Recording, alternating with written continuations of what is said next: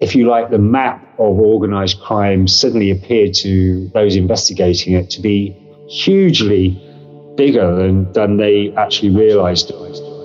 And this is, I think, where you start getting politicians starting to worry that, yes, in fact, organised crime is becoming really so dangerous that we can say that it's up there, with terrorism. I'm Nicola Tallant, and you're listening to Crime World, a podcast about criminals, drugs and the sins of the underworld in Ireland and across the globe. Organised crime is now posing as big a threat to countries in the EU as terrorism, a commissioner warned this week. And as criminals, including Irish godfather George the Penguin Mitchell, are left reeling after another major encrypted phone hack, it seems like police are starting to fight fire with fire as the battle against the mobs heats up. This week, on a Crime World weekend show, I'm joined by my colleague Niall Donald and journalist Carl Fellstrom to discuss the cartel's intent on turning Europe into a Wild West. This is Crime World, a podcast from SundayWorld.com. The European Union this week again have kind of issued one of these warnings. They have been hinting at it, maybe not said it as directly, but this week they said that organised crime is posing as big a threat to countries in the European Union as terrorism. And it was Ylva Johansson, who oversees the EU's internal security policy. She was visiting the port of Antwerp in Belgium, obviously one of the biggest entry points of cocaine into Europe, when she said that basically this threat from organised crime to society is as big as terrorism. Now, we kind of feel we know that, Carl and Niall, and like we've been, there's been so much has happened really in the last 10 years that has given us an insight into how massive organised crime is. People are always asking me, I'm sure you guys are the same, have people got more vicious? Are they more violent? And you kind of go, they were always the same, but they do seem to have. Well, certainly in relation to the IRA in Ireland, like if you look back at those warnings from the EU 20 years ago, the IRA and the dissident groups would have been featured prominently as in these are a significant threat to the state. And people know how they were well organised and well resourced. But in Ireland, as we know well, the organised crime groups have far overtaken them in terms of resources, in terms of capability, in terms of weaponry. They've left those terrorist groups in the dust. And that's true in Northern Ireland as well. Really. And in a way, Carl, they're kind of taking their crumbs, the terrorist groups. I mean, we know that the Kinahan organisation were funding Hezbollah and that. But I mean, they are actually sort of giving them the few bob as such they need and the monthly wage bill maybe. We were talking about, there were certain incidents in certainly in the Netherlands that should have been the turning point. Yeah. I mean, the just before we go on to that, the issue about organised crime v terrorism and the threat level. I mean, if we go back quite a while, I mean, we're talking 20 years probably, maybe more, you suddenly see the OCGs using exactly the same cell structure setup as the terrorist groups, i.e., having small cells of maybe 3 or 4 people doing different jobs, not knowing what another cell is doing or even who might be involved there. And that was a modus operandi that was used to restrict the potential for a takedown of the top guys by linking them to various people and having cells dismantled and people talking about what they knew about what was going on because they only knew little parts of the job. So it's interesting that we've moved on now and, the more that we see more organised crime groups emerging, we see that structure has developed over time. We get the classic situation of corrupting officials. The money's there to do that. Basically threatening the whole structure of the justice system and ultimately being all powerful. And at the same time as that, also having links to terrorist groups via, firearms movement and so forth.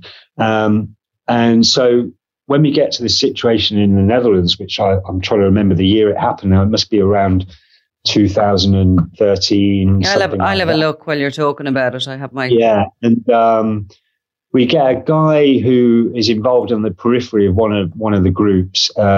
There's basically been a big falling out between some groups over a missing batch of cocaine, and there's been a power struggle as well as some revenge going on, tit for tat stuff, a lot of assassinations.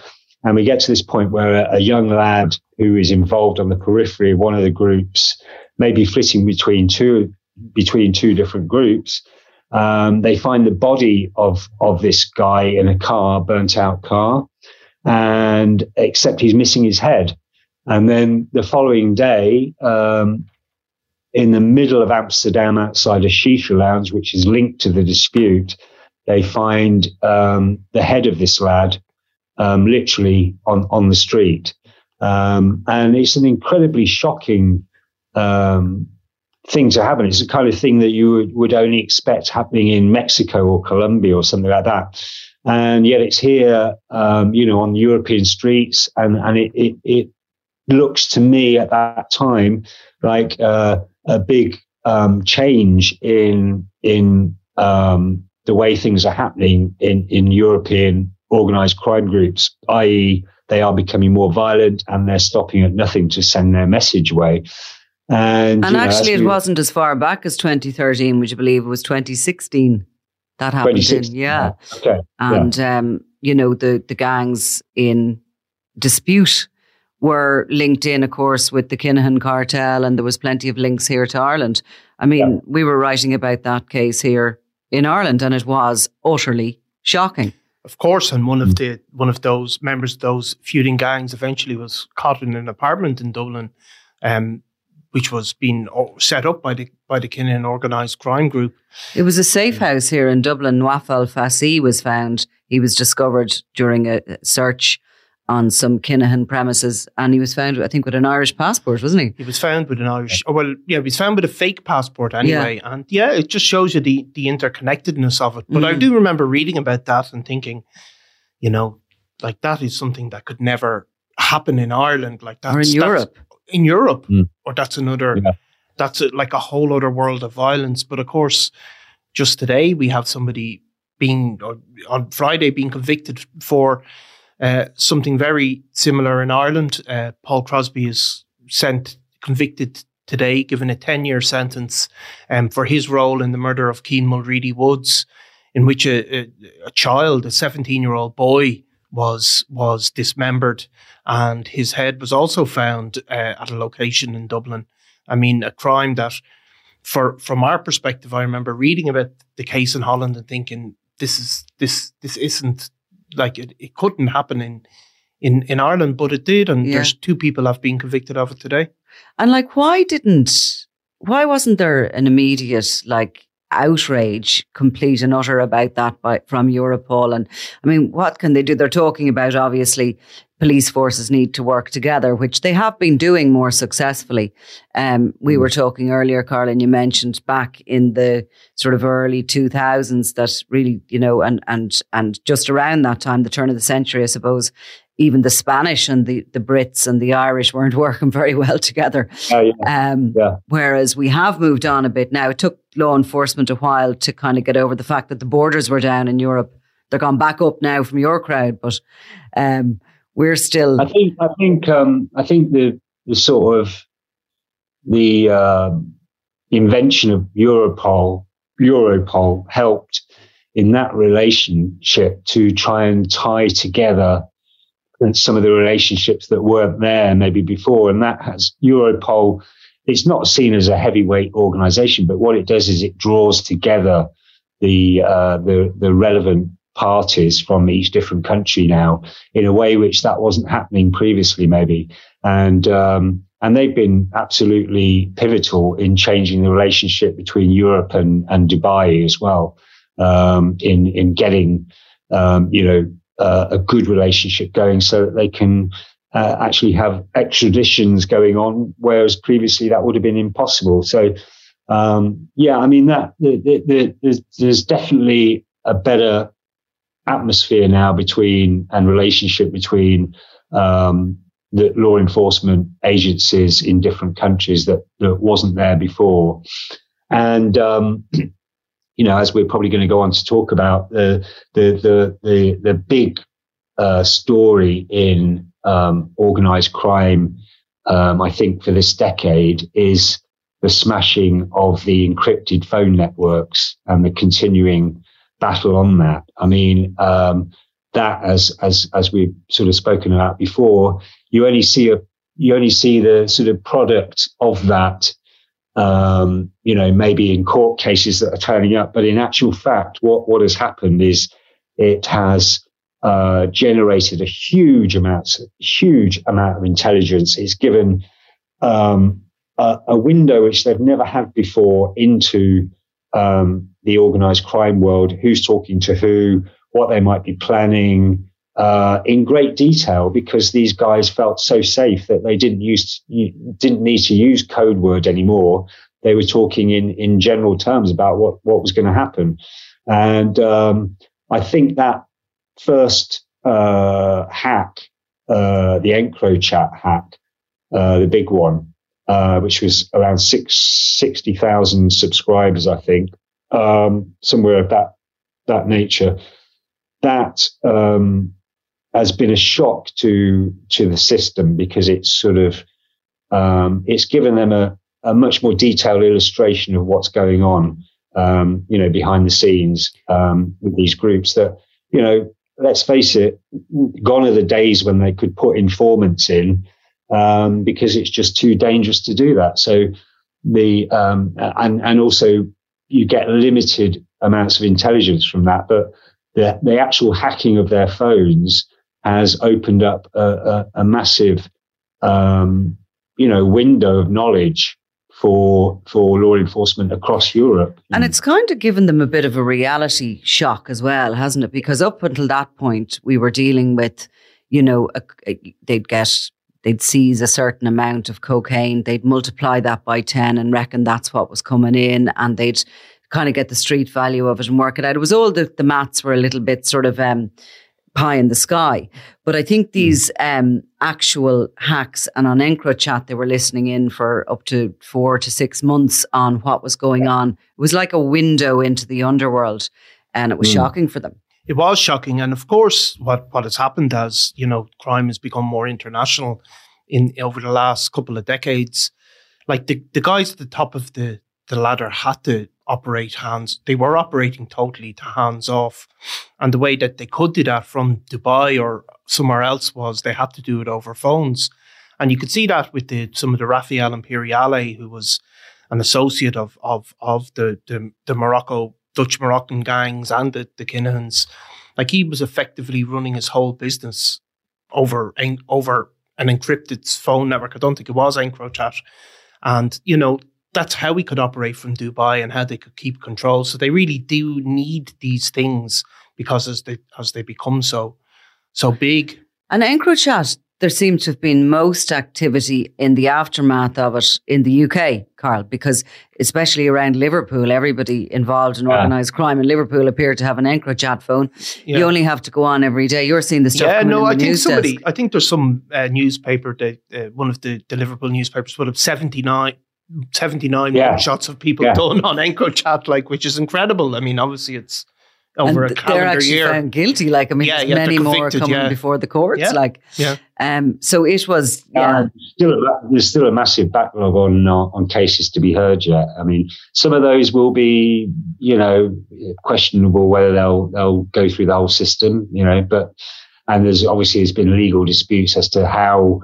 Is the hacking of EncroChat legal in certain countries? And there's been a little bit of grayness about that. But interestingly, some of the it hasn't necessarily pulled down the top guys. What it has done is illustrate and expose just how big the organized crime group industry is, in the sense that we suddenly have this,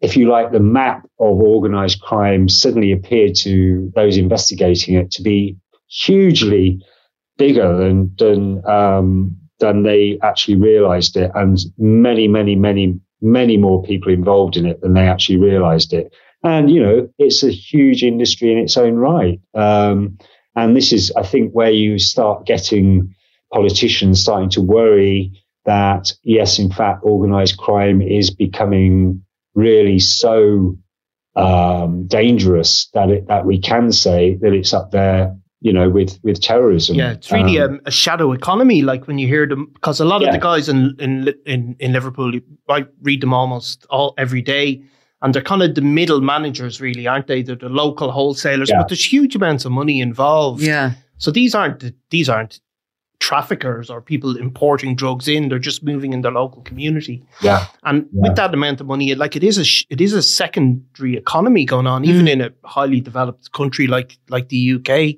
And that then leads to the risk of corruption. There was a funny one during the week about a guy who was caught.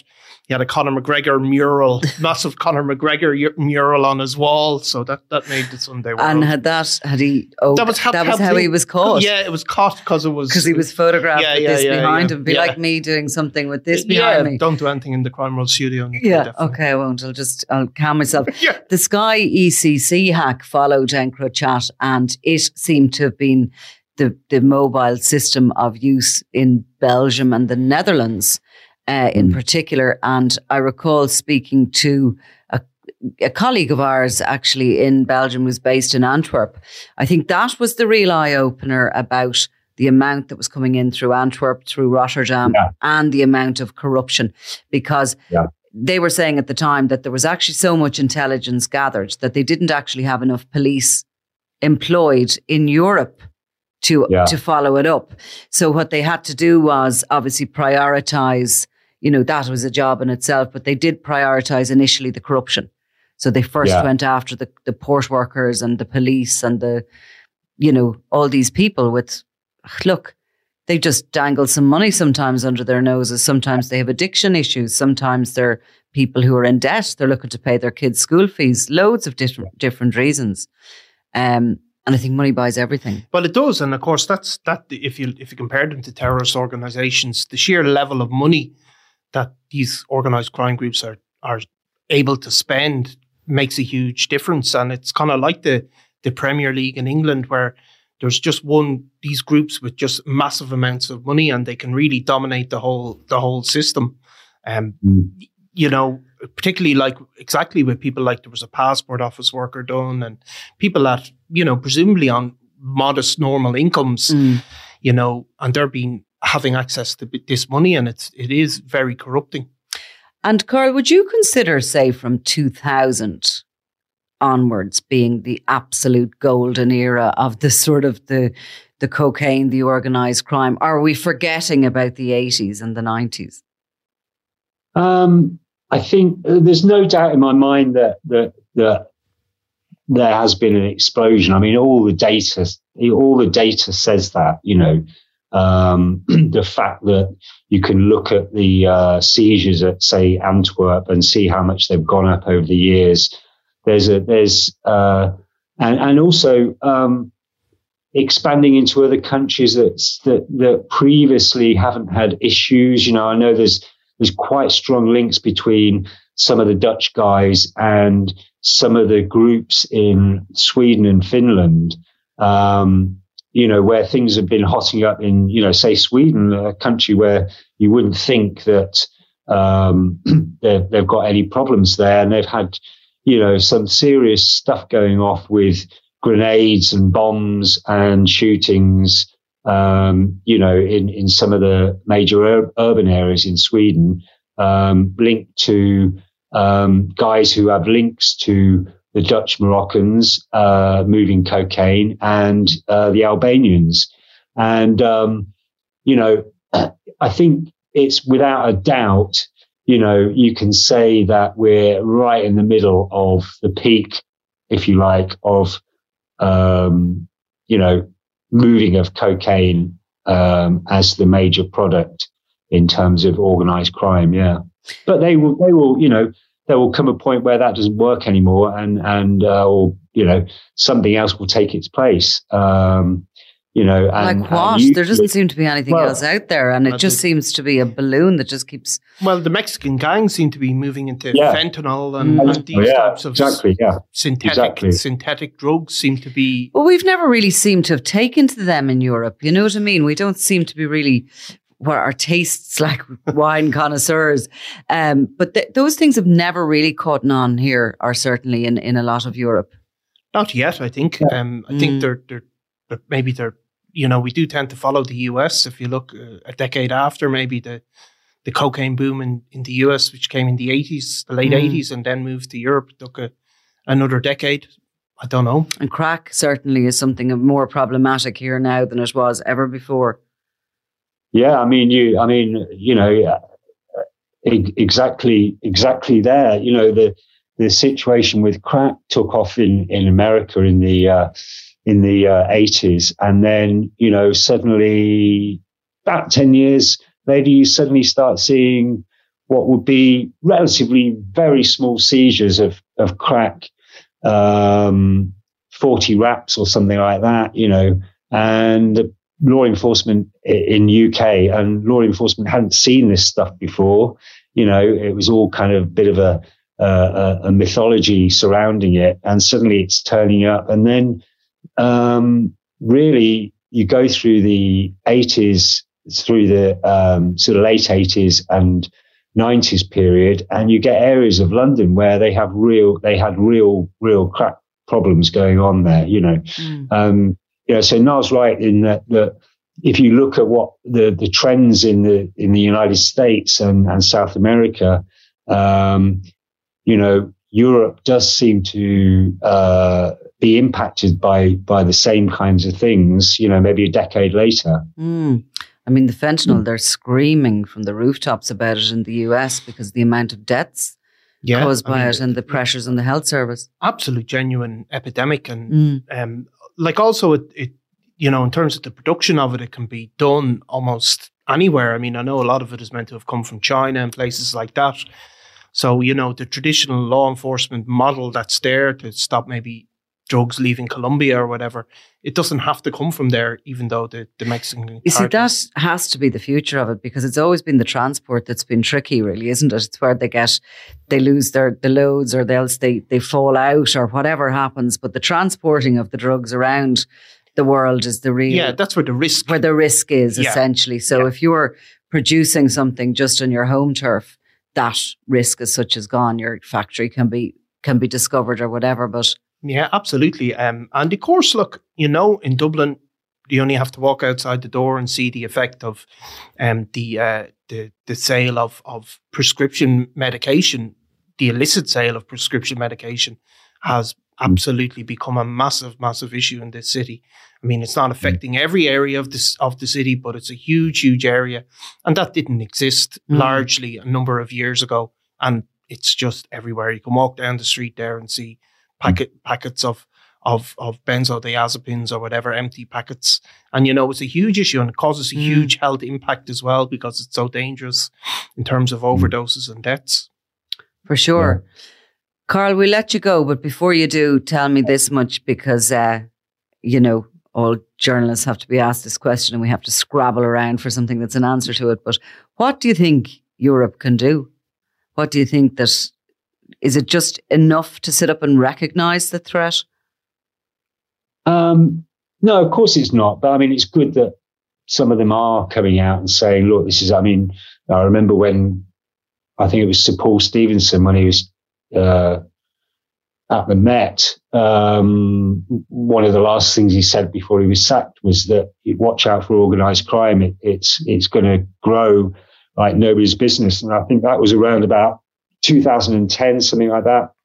And his words have been proved to be true as far as the UK goes and the rest of Europe. I think that, yes, they are doing little things and also big things as well. That like, hacking of EncroChat and various other encrypted phone networks. They are doing big things like that. They are doing big things like addressing the issue of Dubai. They're doing the best they can, but they're kind of like slightly hands tied in that they need everybody to be on board with this whole thing. And ultimately, things won't change if at the lowest level that organized crime operates on, which is the street level, things won't change unless there are issues to be addressed there as far as young people go, because at the moment, young people will go down that route because it's the easiest route to earn money. And if there's no hope out there for them, or they can't see any hope for a normal life of earning some wages, then they will be attracted into organized crime. And that's what has been happening for, a good 15 years on a very intensive level, and, as we've seen, there is an issue about why are there a lot of Albanian young men coming into the UK at the moment. And I have no doubt at all that some of it is connected with setting up little cells within the UK to work the organised crime route. All has to be watched. Well, look, Carl Fellstrom, thank you very much. Thanks, Carl. Thank you. Thanks. Cool. Clodagh, do you want to? The recording has stopped. Brilliant. Listen, thanks a million, Carl. I'll be in touch with you, okay? We're going to continue on here for about 20 minutes or so. Thanks a million. Will you keep in touch with me about what's happening with Dawes? Yeah. I'll keep you posted. It probably won't get to the case till the end of this year, but hopefully I don't have to be a witness during the case. That my bit's done there, so I can go over there and be there as a journalist rather than be under the microscope, so to speak. Right. But I'm looking forward to actually be the end of a very long journey for me, and I can finally get this fucking book out. For sure, absolutely. But, brilliant. Yeah. Listen, I'll talk to you over the next few weeks or so. Yeah. Thanks, Carl. So this week there has been all sorts of stuff going on, but one mad story. Yeah.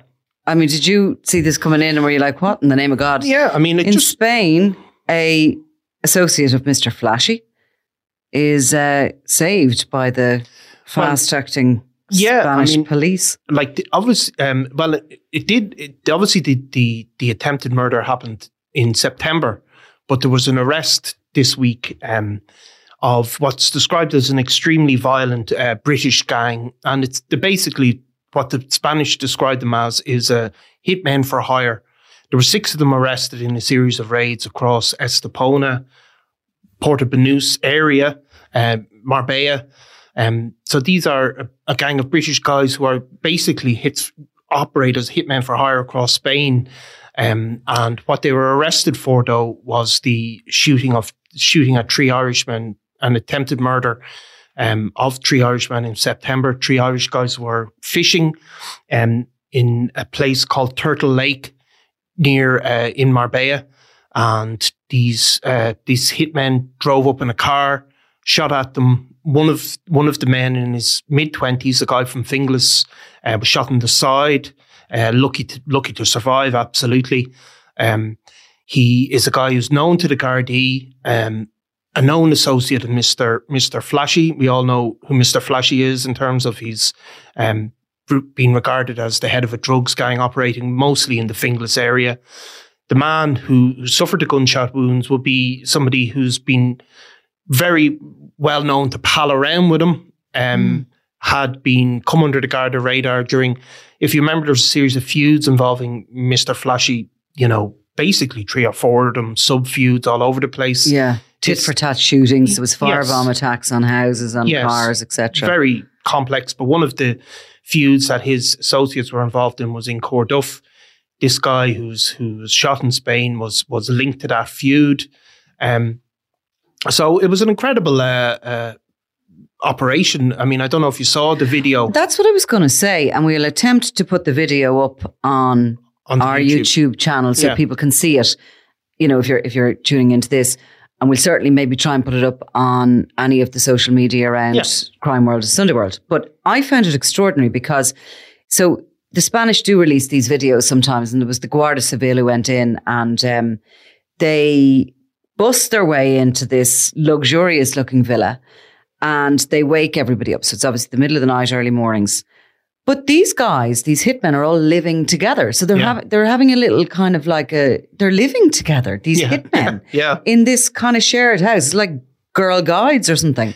Yeah, and it's a bit like there was a dog came down the stairs. Now, was that a police dog at one stage? I don't know. There was a police dog there at one point, but this dog seemed to come out of the bedroom as if one of them had a dog. I mean, are these guys based there, living there, and they're just freelancing? Now, we've seen something like this before from a sort of an Eastern European Russian mob that Imre Arakas was involved in. There was up to 200 members of them based on the Costa del Sol, and they were freelance hitmen for hire and enforcers. Well, that's how it's described. I think they're living in rented accommodation, moving across Spain, you know, solely operating as a cell of hitmen for hire.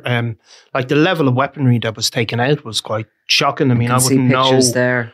I mean, I wouldn't know myself, but one of them, a submachine gun capable of firing 850 rounds per minute, described as a Scorpion. I think it's an Eastern European gun. 4 handguns at least, and a Smith & Wesson pistol as well. So, I mean, these are all caught at the site. It's, you know, this shows you just how dangerous these people are. And also, I suppose it shows how balaclavas, cable ties. What's the big long? Well, I think that's the Scorpion machine gun. No, the Defense Electrica police. It looks like a big, huge sort of stun. You know those? Oh yeah, there was tasers and things like that recovered as well. So, like this is what I mean. Of course, we have had our own sort of hitmen for hire over in Spain, operating in Spain. Eric Lucky Wilson would have been an example of one of them who certainly was associated with the Kinahan cartel, but really operated as a kind of a hitman for hire for any of the Irish or British gangs. And when he was actually arrested, it was because he went out one night and now he was, you know, suspected of being responsible for up to 20 sort of murders or attempted murders here. He used to actually punt for business and at one point furnished 2 sides of a feuding gang with a list of associates of the other gang that could be taken out, including what day, date, and the likelihood of him getting them would be. He was actually, there was a bit of heat on him here and he went over to Spain. Now, when he was arrested, because he went out one night, got drunk, a guy in a pub, kind of like just an ordinary punter, annoyed him because he maybe something said to him trivial, I think. Trivial, like back off that woman or something. Yeah. Wilson had kind of spoken to this woman and your man told him to back off. And he came back on a bike and shot him dead on the terrace of the bar. Now, he was caught, but when they raided, he was living in this sort of isolated farmhouse in a place called Coyne. Yeah. I'm sure I'm maybe not pronouncing that right, but it's inland a bit. It's not on the sea.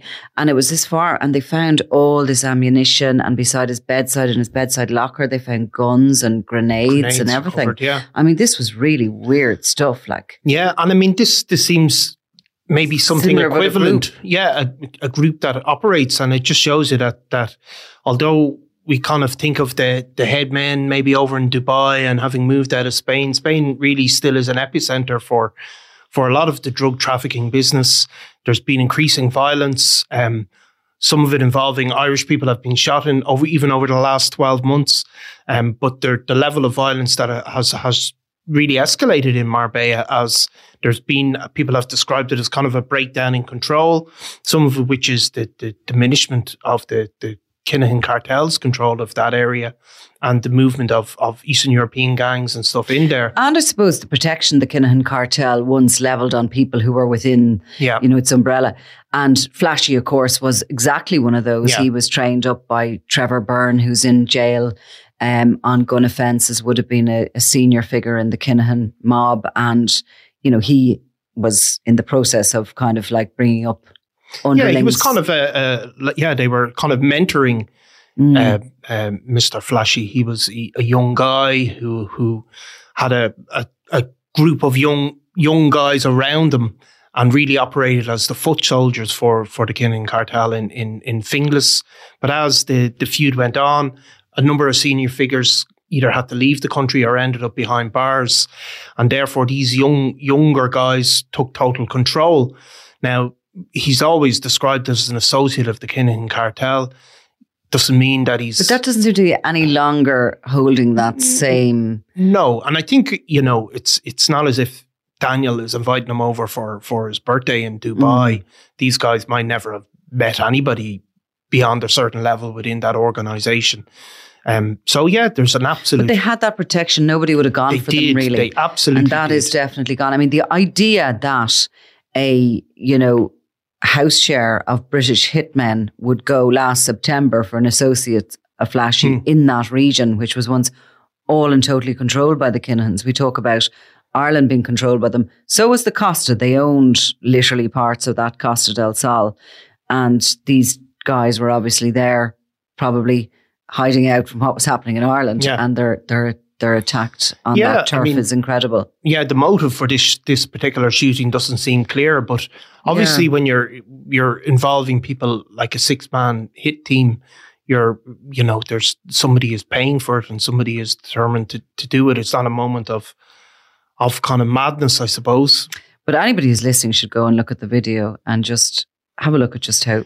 It's great that some of the international police forces, the way they make journalists' jobs a lot easier by putting out these videos, isn't it? Yeah, thank God they do, because we don't see much coming from the Irish press office, to be honest with you. No, we don't. The Garda Síochána are very, very slow to kind of move with the times and embrace the media, because it can work for them as well. I mean, the fact of the matter is the Spanish police, the Guardia Civil, the National Police and the others, and the NCA in the UK and everybody else are state funded. They're paid for by taxpayers' money. And it is good to see the good stuff, because I suppose like any organisation, big organisation, they get a lot of criticism. And yet by showing up, look what we have busted here, look what we did here. And video draws everybody to it. I mean, you can talk till the cows come home, but really when you see a little bit of moving video, it's... Shocker, journalists call for better footage to be released by the Garda. I'm making an appeal here today for the Garda Síochána to up their game and start releasing make our lives easier. Make our lives easier, exactly. So that's an extraordinary story. And the other thing, we touched on it with Carl Fellstrom, but I wanted to go into it in a little bit more detail because, of course, I was there for the sentence hearing of Paul Crosby, and I told you at the time there was a cockiness to him.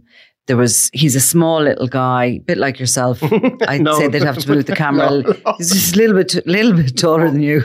No, he wouldn't be well above the international average for a man. But anyway, not that there's anything funny about this story, but there was a cockiness to him when he came in and he stood in court, and he turned around and he winked at myself and other female journalists as he waited to hear the details of the case. Cian Mulready Woods, of course, horrifically murdered and his body dismembered and left around parts of Dublin. Robbie Lawler, the man responsible for that death, was later killed himself in Belfast, but others that were seen as being on the periphery of it are before the courts, and Crosby was sentenced today, just before we come in. Yeah, he was sentenced to 10 years in prison. So what was the maximum he could have got? Well, I don't know. I mean, I think there is a longer sentence. I don't know if there even is So he pleaded guilty, so he would have got... Pleaded guilty. I think there could be longer sentences. I don't know if there is even sentence... guidelines specifically laid down. But his charge was facilitating? The charge is basically helping a crime gang in the murder of Cian Mulready Woods. Yeah. These charges can be kind of long and complicated.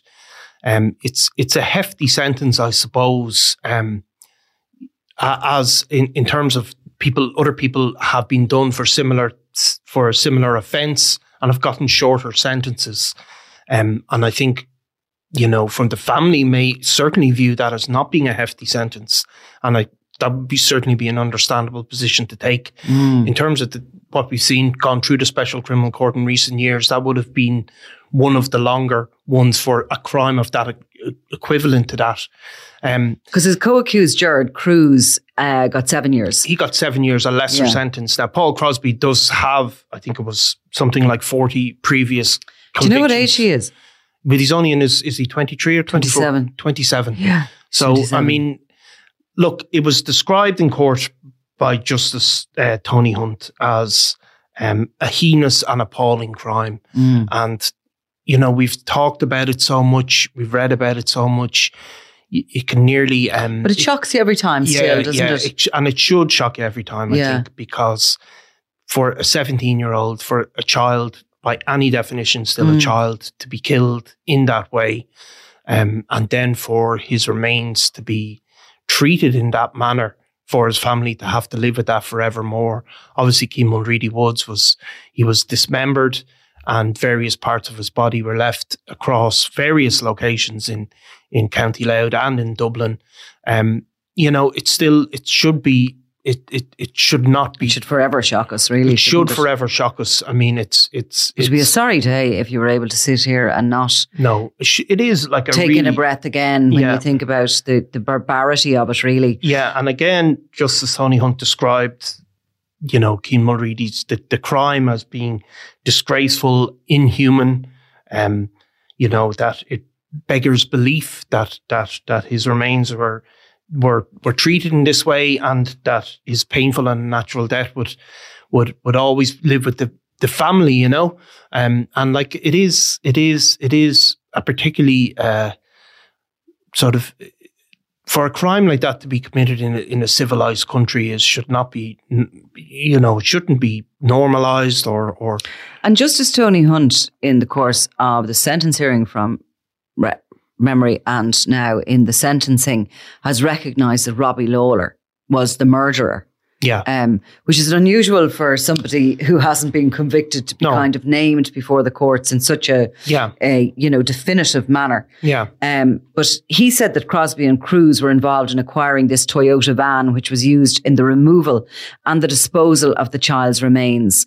They brought him to the murder scene because actually he met with Crosby that night, Cian Mulready Woods that evening, in a shop. Yes. And Cruz drove them to Rathmullen Park. Yeah. And he said they brought him to the murder scene where he was last seen alive with Lawler and two others. And Cruz bought false plates for a car that was later used to bring the child's remains to Dublin. Now, their assistance obviously meant that Lawler could do and initially get away with what he did because he was later killed in April. I mean, I imagine had he lived, he would have been before the courts at this point.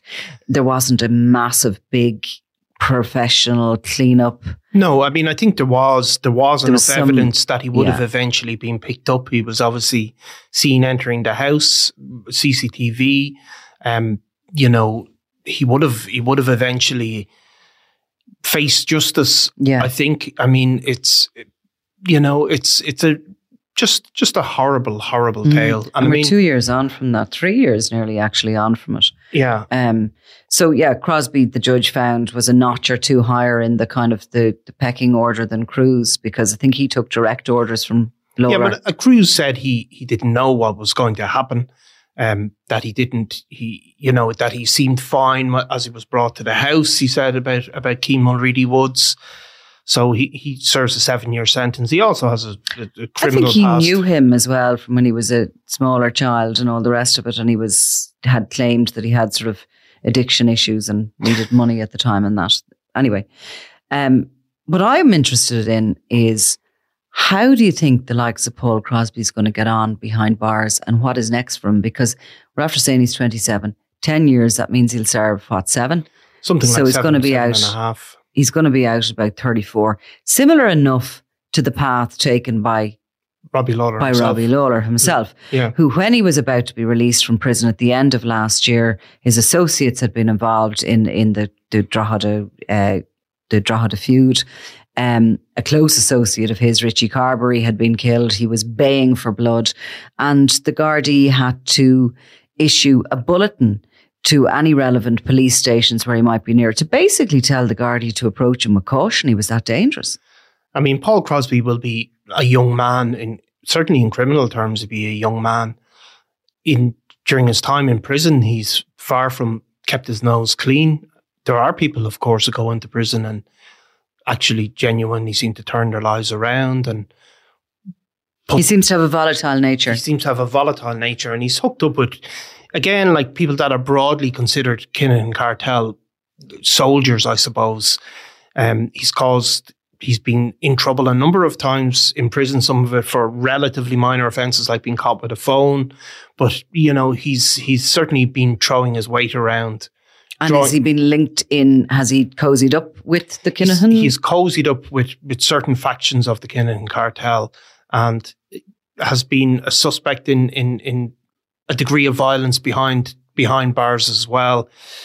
What do you do with somebody like that? I mean, because in the end of the day, we talk about restorative justice, we talk about all this sort of stuff. I mean, Paul Crosby is going into prison and he's going to come out probably a far more violent and dangerous criminal and with a lot more connections. Yeah, if he survives prison, if he lives to see the day of freedom again. Well, you see, this is the funny thing about prison. Does it work? Does it not work? What are the consequences of what's the alternative with somebody like him? I don't know what the alternative, or is there an alternative? And maybe the system is just doomed to be imperfect. But certainly we've seen some criminals from parts of rural Ireland go into prison at a relatively low level and come out with the absolute top connections, the personal connections with major criminal figures, and go on, and it's almost like going to university, going to prison. It's an education. There's no doubt about it. It's an education, and it's the connection and people telling you what to do and what not to do, and so that can be a consequence. Now, you have to say there are other people who go to prison who it becomes a low point, a rock bottom for them, and they transform their lives. 100%. And they get some of them will get the help, like the anger management courses, the AA, education, the Gambling Anonymous, all that stuff, the education, everything that they were denied. Some of them will be, seen as there was misdiagnosis for learning disorders, that kind of thing. Absolutely 100%, I think. And that's what it's actually all about, really. Is and it can be, and it probably is there if you want it to be. But you cannot make somebody want it. You can't make somebody want it. And look, maybe he will turn his life around and everything, but it's just a grim looking prospect of a guy who at that age, at just 27 years of age, has been involved in as much as he's been in. Yeah. And bear in mind, he of course was the individual who made the taunting phone call to Owen Maguire. Owen Maguire, who was shot by Robbie Lawler, survived and has ended up with catastrophic injuries in a wheelchair. And he made this taunting phone call to him, saying that he was calling up to him with some nappies and he wanted to bring him for a walk. And I mean, the confidence, the arrogance of that, listening to that phone call, and I think some of the scary part of it, if you want to consider it, that is that Paul Crosby was not in some ways he was a dangerous and violent person, but obviously the addition of Robbie Lawler to that gang escalated the level of violence that they were prepared to use to a great level. Paul Crosby was not a sort of a clever, organised criminal or anything of the sort. He'd already gone on trial for an attempted murder and could have been behind bars for that murder, but was found not guilty ultimately in a court of law. Look, I was always told about Paul Crosby that he had ended up being a runner boy, as they call it, or a gopher really as a teenager for the Maguires, and they had treated him really, really badly. He had been bullied and pushed around by them, beaten up on occasions. He'd been with people that were maybe 10 years older or whatever. So not dissimilar than other stories we have heard. And that he had, when he had come of age, if you want, that he had wanted to go to war with them because of that treatment. So it's a cycle of violence. Does the cycle of violence stop because he's behind bars? It certainly doesn't. But then again, you have to commend the Gardaí and the people who brought him to justice. Sure, they have to deal with them. And I mean, when you look at similar characters to him, and I would consider, like, say, Rue Redmond, Bernard Fogarty, similar characters, Robbie Lawler. Yeah. And like nowadays, because they do get out in social media, we can actually see what they're like. Yeah. And they are salivating with their anger. Yeah. And their threats to people. And you can just see the absolute lack of control, the volatile nature, and more than likely that mixed with, whatever substances they're taking, which are usually steroids and cocaine. Yeah, and a desire to put this on social media for it to be seen and to be consumed by people, not to, hide it away and, But it's a level of anger that seems almost like it is abnormal. It is inhumane. Yeah. It's coming from somewhere. Well, is it disordered? It sure is that. Yeah. And you like to have a label for everybody, don't you? Yeah, What did you diagnose me with? Was it histrionic personality disorder? No, it wasn't. No, it was histrionic personality disorder. I know who you diagnosed that to. I won't say it publicly. No. I think I was. Oh, it was maybe narcissistic, was it? Well, it's one of them anyway. I'm not. And what about? What about me? What about you? Just a nice guy. Nicola, no, I don't think so. Trying to make it in this world. I think we all probably are a touch of something, but a nice average sized guy trying to make it in this world. I liked that histrionic one though. I thought it was quite a good disorder. Yeah. But no, I mean, look, people, there is a thing called antisocial personality disorder where people are, these are people that commit sort of psychopathic crimes, it used to be called. That's probably not a medical term that's used anymore. These are people that react with violence to being, particularly to be seen if they're snubbed or disrespected, that they react with this extreme violence and driven by a kind of fragile ego. And antisocial personality disorder is kind of maybe a new term for what people would call psychopaths. Or sociopaths, which everybody has a different kind of a meaning for those. But ultimately, I think one is that, you're born with the condition that you don't feel an empathy, and maybe you can live as a psychopath without being violent. Yeah. You can just not feel an empathy. But a sociopath is maybe, molded by their environment, and there's no doubt about it. But if you're bothered to listen or to delve in any of these cases, there's very few of these guys, 27-year-olds, 35-year-olds, younger, whatever age they are, that have come from a loving, secure home. No, I mean, people come from terrible, terrible conditions, and they don't go on and do these things, but nonetheless there is a repetition of childhood trauma in a lot of these, the past of a lot of these criminals. That's not to excuse it or say people that are adults. No, it's not to excuse it, but you can't ignore it either. No. And the fact of the matter is that in an awful lot, and I'd say nearly all of these cases, when you look back, if you actually get an attempt to look back, sometimes what's said in court, and like for the likes of Paul Crosby, all that was said about him, because I was interested to try and hear a little bit of background about him, and all that was said was that he'd grown up, that the father was absent from the home, and, he had dropped out of education at a young age. It's not really enough, very much to go on when you consider what he's standing there, being accused of and later, convicted of and pleading guilty to. But yeah, it's just a huge rarity that in anybody in that sort of violent end of organised crime that you can go back and you can just certainly find. There's childhood trauma almost without exception.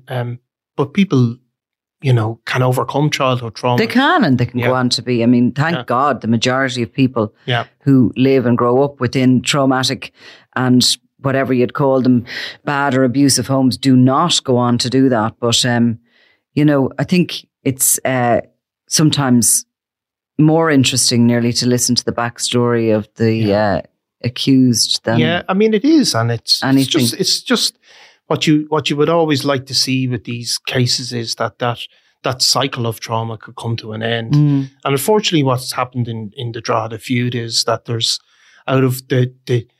a certain number of people killed, but there's probably dozens, hundreds of people that have been affected and traumatized by what has gone on.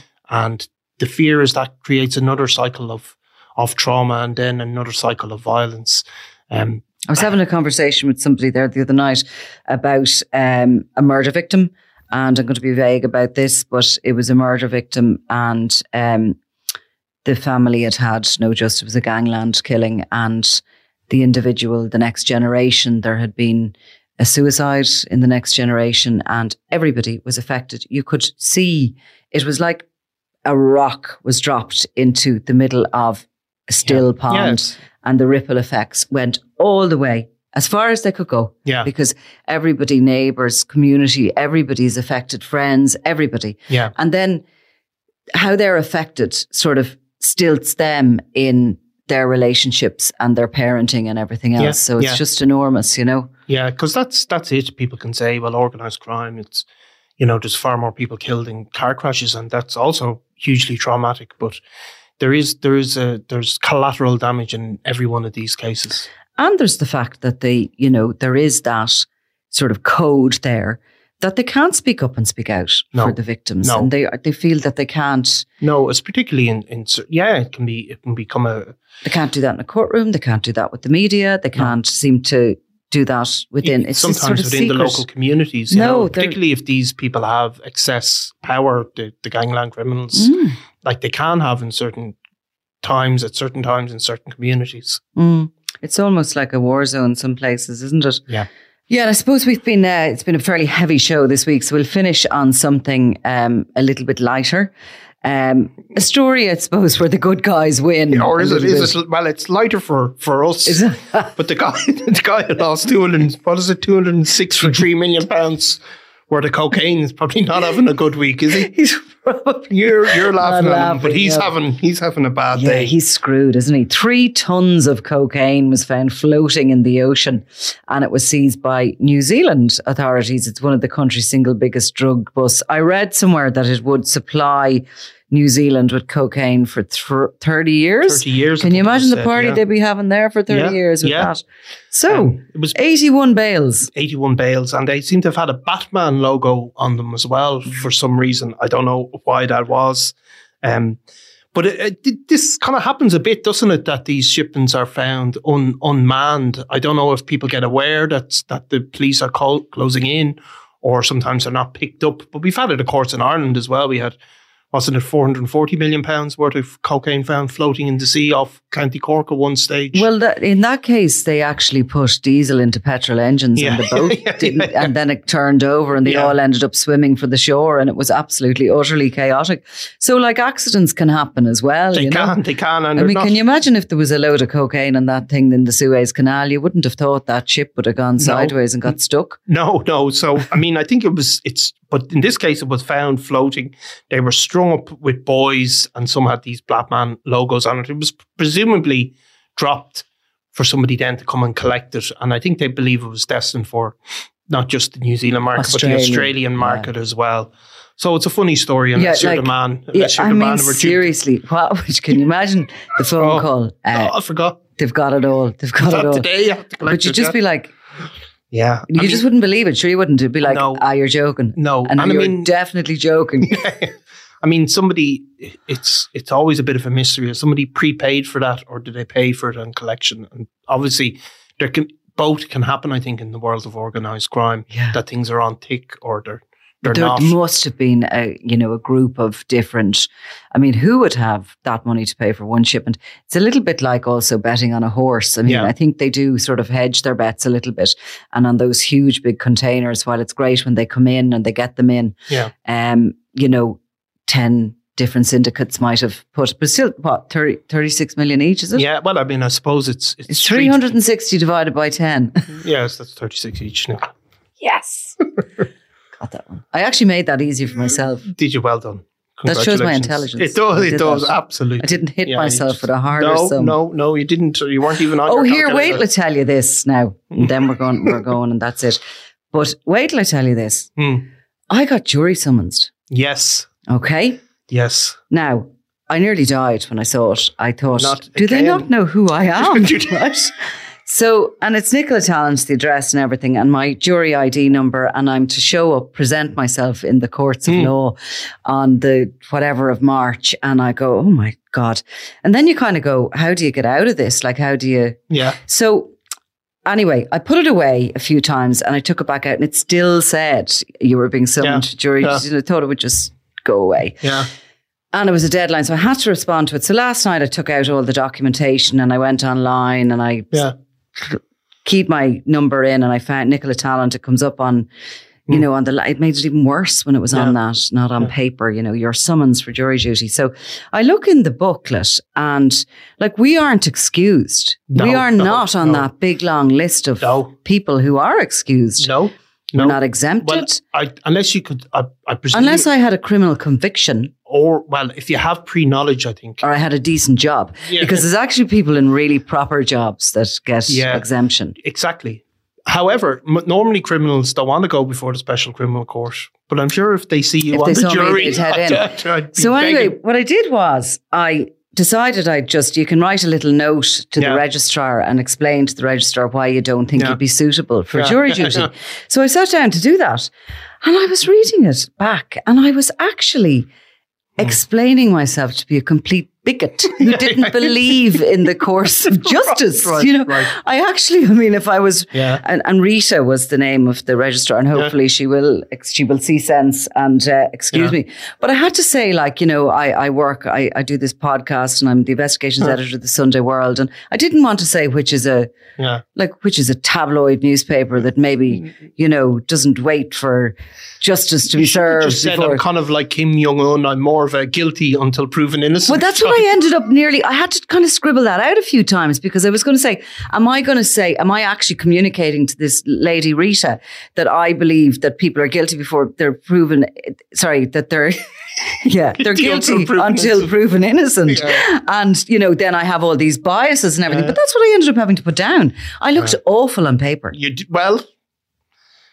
The paper doesn't lie. Or I did. You try it and someday, you know. It was awful. I would be let them go free. They probably just made a mistake. I kind of just sort of thought, like, what was the big mistake that I made so early on that I'm not able to just put something really dignified down and say, I work for such and such a place and I believe I'm exempted. But in America, do the defense get to say, I don't want that juror on the case? Well, I think they'd all say they don't want me. I mean, that's a definite. It's just to go into that mill of people and have to sort of go, sorry, excuse me, I did try.